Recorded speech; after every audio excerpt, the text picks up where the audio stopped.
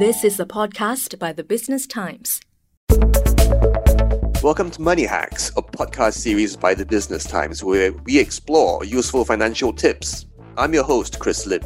In this episode, we will be talking about digital banking services and how Singaporean consumers, as well as SMEs and micro enterprises, can benefit from such services. And our guest this episode is Hari Sivan, CEO and founder of soCash, which is a fintech that allows cash withdrawals from shops instead of ATMs, as well as payments. Welcome to the show, Hari. Thank you. Thank you for having me here. So, Hari, the Singapore government granted a few digital banking licenses in 2020. But before we talk about what that means for consumers and businesses in 2021 and beyond, first, what exactly is digital banking in a nutshell?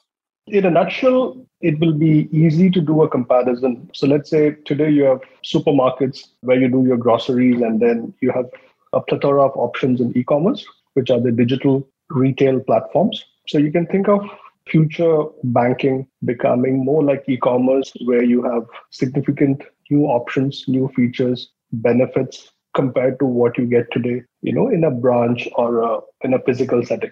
So the idea really is to push towards greater efficiency, lower cost, and better convenience for the consumers of the banking service.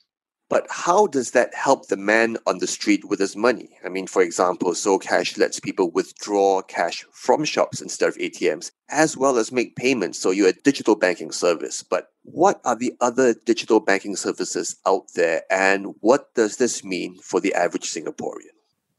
For the man on the street, for the average person, you, me, the clear benefits would be significantly cheaper cost of banking. So today we pay knowingly or unknowingly a lot of fees, like fall below balances. You're essentially paying the bank for keeping your own money, which sounds a little bit weird, but that it has creeped into the system, not only in Singapore, but across the world. So the future would look like significantly pro-consumer. Today the banking products are pretty much commoditized. So you've got your credit cards, mortgages. In many ways, it could be seen as a finely balanced oligopolistic system. But when there is more competition, just like retail or just like telcos, the more competition, the better. So imagine a world if there was only iPhone or Android, or there was no Android. So you're stuck with the most expensive piece of hardware. And that would exclude a lot of people from accessing basic services of communication. I think the goal for the future really is that more options, technology-driven delivery of banking services would level the playing field, and it will drive greater financial inclusion, financial flexibility for everyone.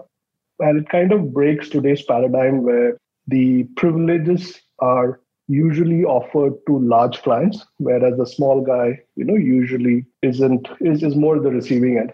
I think the future is definitely better where technology becomes the equalizer, the barriers to entry become lesser and lesser, which kind of benefits everyone. So net, cheaper services, more options, ability to move from one financial institution to the other. Just like today, whenever we recontract our phones, we have like 3-4 options. So the same should happen in the future for banking service. At least that is what I think. And I think that is good for society as a whole. If you like Money Hacks so far, please subscribe to Money Hacks on Apple Podcasts, Google Podcasts, or Spotify, and like us and give us a rating.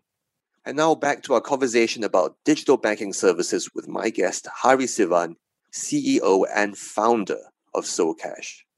Now, before the break, Hari, you mentioned more choices when it comes to digital banking, as well as potential lower cost as another benefit of the rise of digital banking services. But what are the steps then a Singaporean consumer can take right now to benefit from digital banking services right now?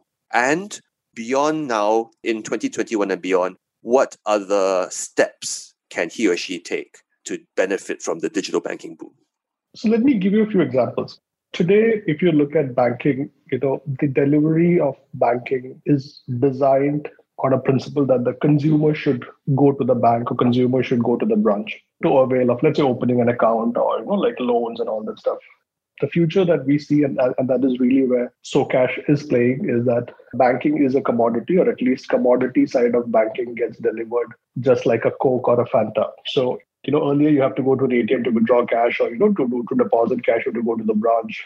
Using a platform like SoCash today, thousands of retailers actually become a touch point, like an ATM or a virtual ATM as we call it, and they can deliver these basic services. So the future of banking or digital banking, one of the foregone conclusions is ubiquity. So banking is available everywhere. You don't really have to make a conscious decision or a trip to the branch or call up the RM for certain services. So it becomes like a frictionless, seamless, ubiquitous services. And you will see more and more platforms like SoCash delivering these services. So banking becomes a product, or, like the banks actually create these products, and the delivery is pretty much a technology driven channel, just like electricity or water gets to you.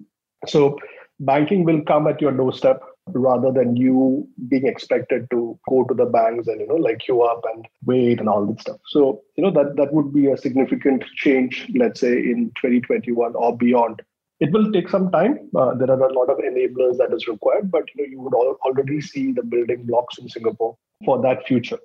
So it sounds like what you're saying is one obvious step is, instead of leaving your house right now, pick up your phone, go on the web and see what digital banking services are already available to you. Even though you can leave the house, you don't need to leave the house to take advantage of some of these digital banking services. But what if you are an SME, and especially a micro enterprise? You might even be, in a sense, underserved by traditional banking services. What can you do to take advantage of digital banking if you are a micro enterprise or an SME owner?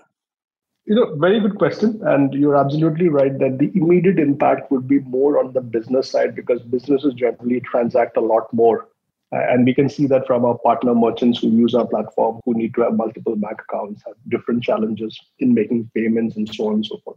So the immediate benefit would be for businesses, especially small businesses, the more competition, and given that the commoditized nature of business, of banking, the threshold pricing, or, like minimum balance, monthly recurring fees, all these should go away, or, they should come down. Because frankly, from a unit cost perspective, a lot of these prices, for example, telegraphic transfer, like funds transfer, all these things are legacy pricing. They were created like 5 years ago, 10 years ago.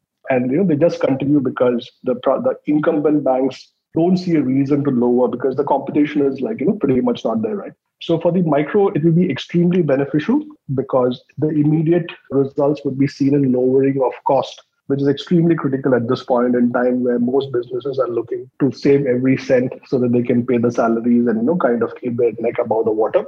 In the long term, there will be more services that are pretty much customized to different types of businesses. And, that would be probably the next step, where, the personalization or customization that you normally see on, let's say, again, my examples would be e-commerce sites, or let's say Facebook and all that stuff, where the banks would try to understand their customer needs and, cater to that using data and intelligence. And it becomes extremely easy, cost effective. You could have like multiple pricing plans, rather than one size fits all kind of mechanisms. Yes. But what about today? What is a concrete step a business can do today?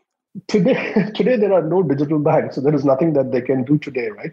Essentially, they have to work with the products that are available in the market from the incumbents. But what they can do really is to adopt a more technology-driven planning process, so that their finance team or their operations team is ready for that future. So they can invest into the training process to say that, hey, today you are running with 5 different platforms and 20 different spreadsheets. Now tomorrow we are going to shift our accounts from bank A to the new bank, and in 6 months we are expecting to work with the bank to streamline the whole process, which is expected to yield, let's say, 25% cost savings on a cost of banking. So you can start those conversations today to get them on board, so that you can prepare the whole organization. For businesses, changing bank relationships can be quite complex and traumatic.